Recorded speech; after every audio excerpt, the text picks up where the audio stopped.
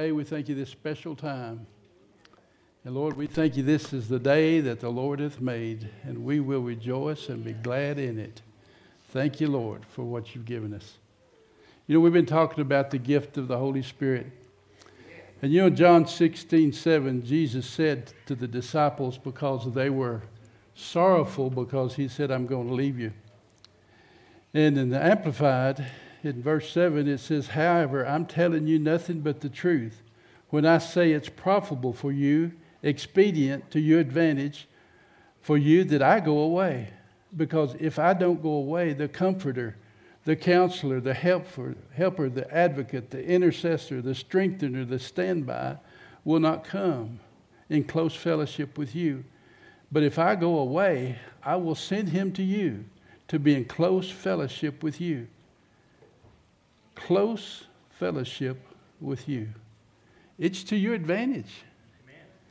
See, what Jesus was saying, Derek Prince in his book on Bought by Blood, talking about the 9 exchanges. He says, Derek Prince in his book, noticed that Jesus was talking about an exchange of persons. It's an exchange. I've got to leave so the Holy Spirit can come. And you know, you think about John the Baptist. John the Baptist said in John 3:30 or so, he says, I must decrease and he must increase. See, John the Baptist came to prepare the way for Jesus. But you know, John's disciples was arguing with Jesus' disciples. There was some friction going on. So what was the deal? John had to be beheaded, so John's day was over. John was an exchange for Jesus. You got it? So Jesus came to do what he did for us so he could send the Holy Spirit to us. So the Holy Spirit is very valuable. The day of Pentecost was the day of the manifestation of the new covenant that he had for us. And that's why he said, I have to go so the Holy Spirit was come. You know, you think about the day of Pentecost. They were in one place. All of a sudden, the sound of a rushing mighty wind, and it filled the house. And they all was filled with the Holy Ghost and spake with tongues as the Spirit gave them utterance. See, that was a magnificent day because he had already told Peter, Peter, I give you the key. I give you the key to the kingdom. And what happened on the day of Pentecost? Peter opened that key. And the Holy Spirit came. Filled the house with his glory. And that's when they all saw them, says, these are all drunk. And said, these are not drunk as you suppose. Yeah, they're spiritually drunk, but not physically. It says, it's only the 9th hour of the day. It was 9 o'clock in the morning, 3rd hour of the day. And so we see it was set up for the Holy Spirit to come. But the longer I've lived over these years, the more precious the Holy Spirit has become. Because what Jesus said is, I can't comfort all of you. I'm just one person. If I don't leave here, you're not all going to have the comfort of the Holy Ghost. I have to go to the Father so I can send him to you.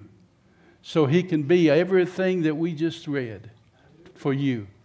And that's where you got to understand. In the book of Acts, I'm going totally different way than I had thought, but there's reasons behind everything. In Acts chapter 2, when Peter started preaching, and let me just read this. In Peter's sermon, Acts 2:15. For these are not drunken as ye suppose, seeing it's but the 3rd hour of the day, but this is that which was spoken by the prophet Joel. Now here's a fisherman all of a sudden filled with the Holy Ghost, quoting the book of Joel. And it shall come to pass in the last day, saith the Lord, I will pour out my Spirit upon all flesh. Your sons and daughters will prophesy, your young men will see visions, and your old men will dream dreams. And on my servants and handmaids I will pour out in those days my Spirit, and they will prophesy. And I will show wonders in heaven, signs in the earth beneath, blood, fire, and smoke.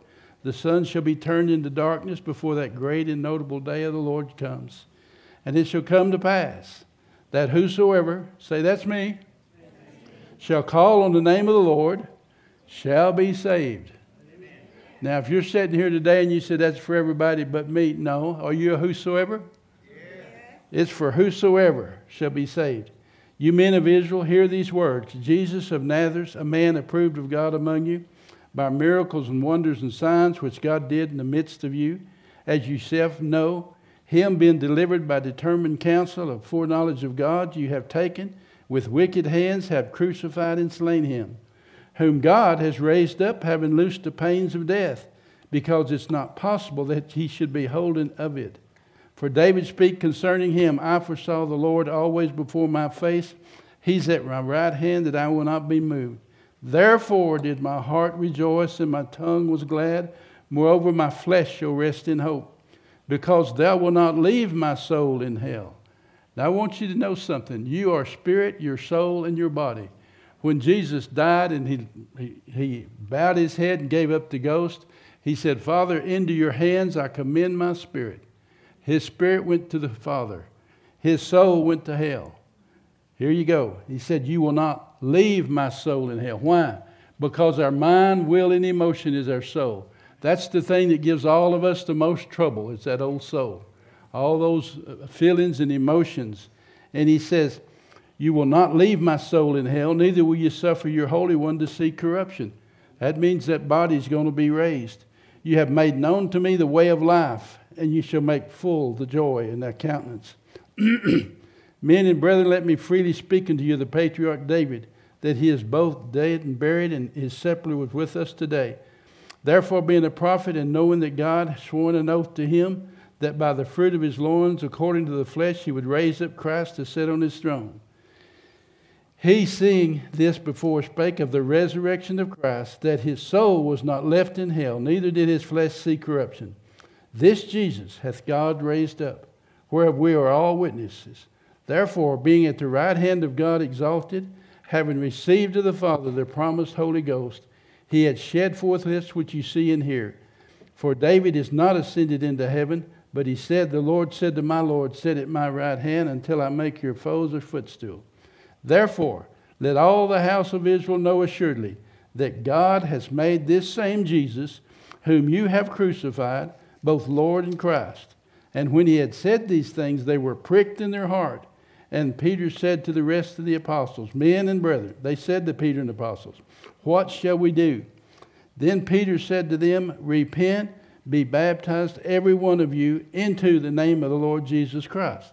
That's what we're fixing to do here today. Repent. I want you to understand the word repentance means to change the way you think. See, you change the way you think. Your old thinking, the natural old mind is not subject to God, neither can it be. So we got to see what he's doing. He's doing something brand new. He says, repent, be baptized, every one of you, in the name of Jesus for the remission of your sins, and ye shall receive the gift of the Holy Ghost. Now, what's a gift? It's free. You can't earn it. You can't deserve it. There's no one that's good enough to receive it. He gives it to you as a gift. And that's all we got to do is receive it. For the promise, see, it's the promise of his gift is unto you, to your children, to all that are far off, as many as our Lord God shall call. And with many other words did he testify and exhort them, saying, save yourselves from this untoward generation. And they that gladly received his word were baptized. And the same day were added to them about 3,000 souls. And they continued steadfast in the apostles' doctrine, fellowship, breaking bread, and in prayer. And you know, I just wanted to share with you, I wasn't going to do this.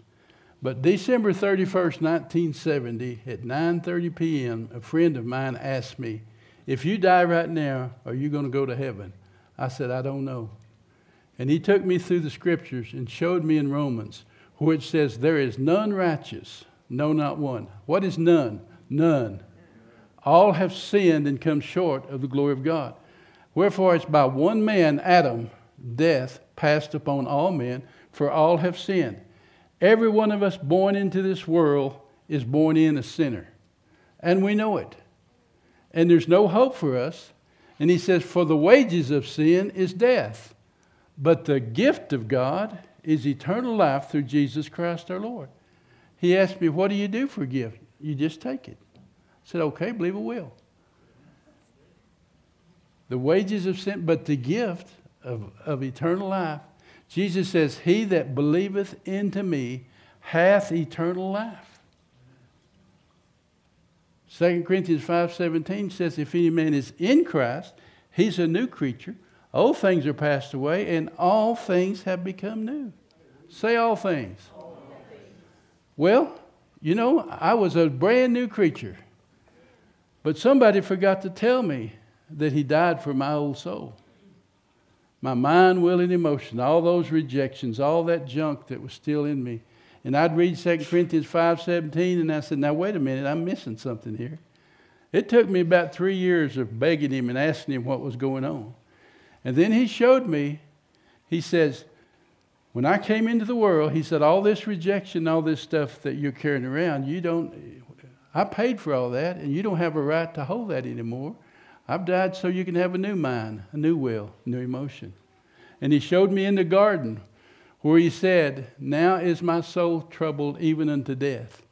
And he poured out, Isaiah 53:10, 11, and 12 says, it pleased God to crush Jesus, to make his soul an offering for sin. And he says, because he poured out his soul unto death, his mind, his will, and emotion. And he sweated, as it were, great drops of blood. So in the garden is where Jesus died, so you can have a new mind, new will, new emotion. You with me? And then you know he went to the whipping post where he was beaten severely, because by his stripes, according to Isaiah 53, we are healed. He died for our physical body to be healed. On the cross, when he died there, spirit, the garden, his soul, and he was beaten so we could have an exchange of body one of these days. And that same spirit, it says, that dwell in you, that dwell in Christ, dwell in you, it will make alive your mortal body by his spirit that dwells in you. And that's why Peter was saying, it's time for a fresh start. At 2 Corinthians 5:17, in the Message, it says, you get a fresh start. See, old has passed away and all become new. Well, religion tells you you have to be good. You have to work harder. You've got to please God. Hopefully you'll make it. No. The Scripture says these things are written to you that know that you may have eternal life. You may know that you have eternal life. I want to tell you, this is the 50th year. I haven't backslidden one day. There's nothing to backslide to. See, this is I wouldn't trade all of this for all of that.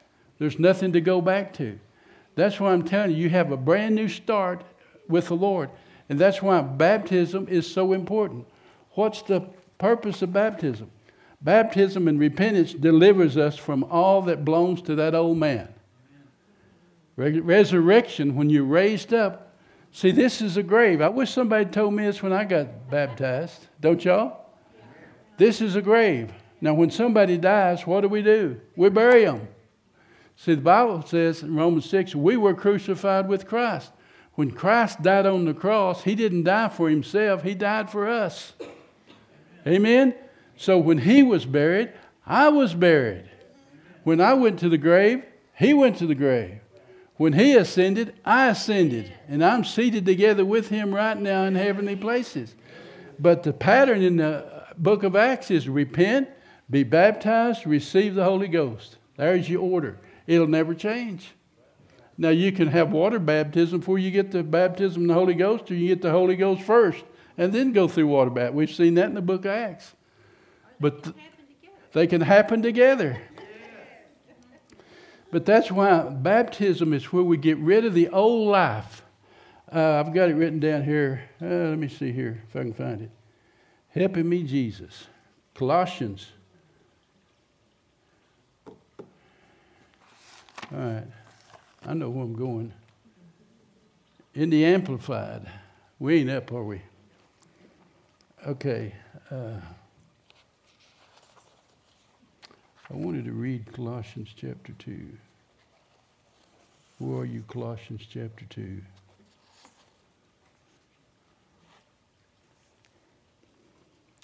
Well, let's just do it in King James. I hate to. I like the Amplified. Huh? Yeah. Colossians 2:12. Here we go. Buried with him in baptism. See, when you go down, that's the purpose. You're being buried with him. Where also you're risen with him through the faith of operation of God, who hath raised him from the dead. And you, being dead in your sins and the uncircumcision of your flesh, hath he quickened, made alive together with him, having forgiven you all your trespasses, blotting out the handwriting of ordinance that was against us and was contrary to us, took it out of the way, nailing it to the cross. Having spoiled principalities and powers, he made a show of them openly, triumphing them over them in it. And then that's what you see. When he was crucified, that old corrupted nature was crucified and put off with him, never to be raised up again. Okay? You got that? That's why we're here today to see the baptism. You know, Scripture says, he told Nicodemus in John chapter 3, except a man be born again, born from above, he cannot see the kingdom of God. That's that new birth experience of receiving Christ. Except a man be born of the water, and it was talking about water, and the Spirit together, he cannot enter the kingdom of God. So that's the entrance into the kingdom of God. That's what this whole thing's all about, is entering into the kingdom of God. Hallelujah. And that's where we see water baptism is so important. Water baptism, here it is. Let me read it. I was looking at the wrong page. Colossians 2, 11 and 12 in the Amplified. Now listen to this. In Christ you were also circumcised, with the circumcision performed by Christ, by stripping off the body of flesh, that whole corrupt carnal nature. That whole corrupt carnal nature, that's that old self. See? And you see, and with its passions and lusts, thus you were circumcised when you were buried with him in baptism, in which also you were raised up to a new life through your faith in God, working as displayed when he raised Christ up from the dead. Hallelujah. There you go. Resurrection life is what he's given to us when we are raised to walk in that newness of life with him. Amen? So that's what we're here to do today. We're going to do a lot of baptisms. But I wanted you to understand what it's all about. I wish somebody explained it to me. I thought it was joining the church. Well, you can't join the church because Jesus said, I'll build my church and the gates of hell will not prevail against it. So we are the body of Christ and members one of another. But here you go. By one Spirit, we are all baptized into one body. The baptism of the Holy Ghost is the main thing. He's the one that sets us in. And he says we was raised up from the dead by the glory of the Father, by the power of the Holy Spirit. That's why this is so important for you to understand. Repent, change the way you think, be baptized, receive the Holy Ghost. And now what does the Holy Ghost do? He brings you into a way where you can understand all that he's done for you. Let me get this other page here. You know when he says, where we at? We're getting close. Oh, the heck with all those notes. I wouldn't use them anyhow. But this can be a glorious day for you. And you know, like I said, I've never regretted 1 minute of it. It's been 50 years this year. 50 years. Say happy birthday, Pastor. Happy birthday. Belly, belly, have a drink. But what I want to do, there's a lot of people that get born again. They get a new spirit when they receive Jesus, because whoever calls on the name of the Lord shall be saved. But they still, their mind, will, and emotion, their soul, they have the new soul, but they've never received it into their life. And so what I want to do is, I want to take you through a prayer where you'll get every bit of it. I'm telling you, he died so you could be whole, spirit, soul, and body. And you have a new mind, new will, new emotion to serve him with. So pray this prayer with me. Lord Jesus, I know you died on the cross for my sins. I ask you, Lord, to forgive me for all my sins and to cleanse me from it. And Lord Jesus, I know in the garden you died for this old me. that's not good for anything. You took it all on yourself, my mind, will, and emotion, so you could give me your mind, your will, your emotion, abundant life. And Lord Jesus, you said in your word, you give me a new heart. And Lord, right now I receive that new heart and a new spirit. And you'll take away the stony heart. And you'll give me a heart of flesh. And you'll put your Holy Spirit within me and cause me to walk in your ways. I want the Holy Spirit too. And Lord Jesus, you took all those stripes on your body so I can be healed. I thank you, Lord Jesus. You paid for me, spirit, soul, and body. And I thank you, Lord Jesus, for eternal life. In Jesus' name. Amen.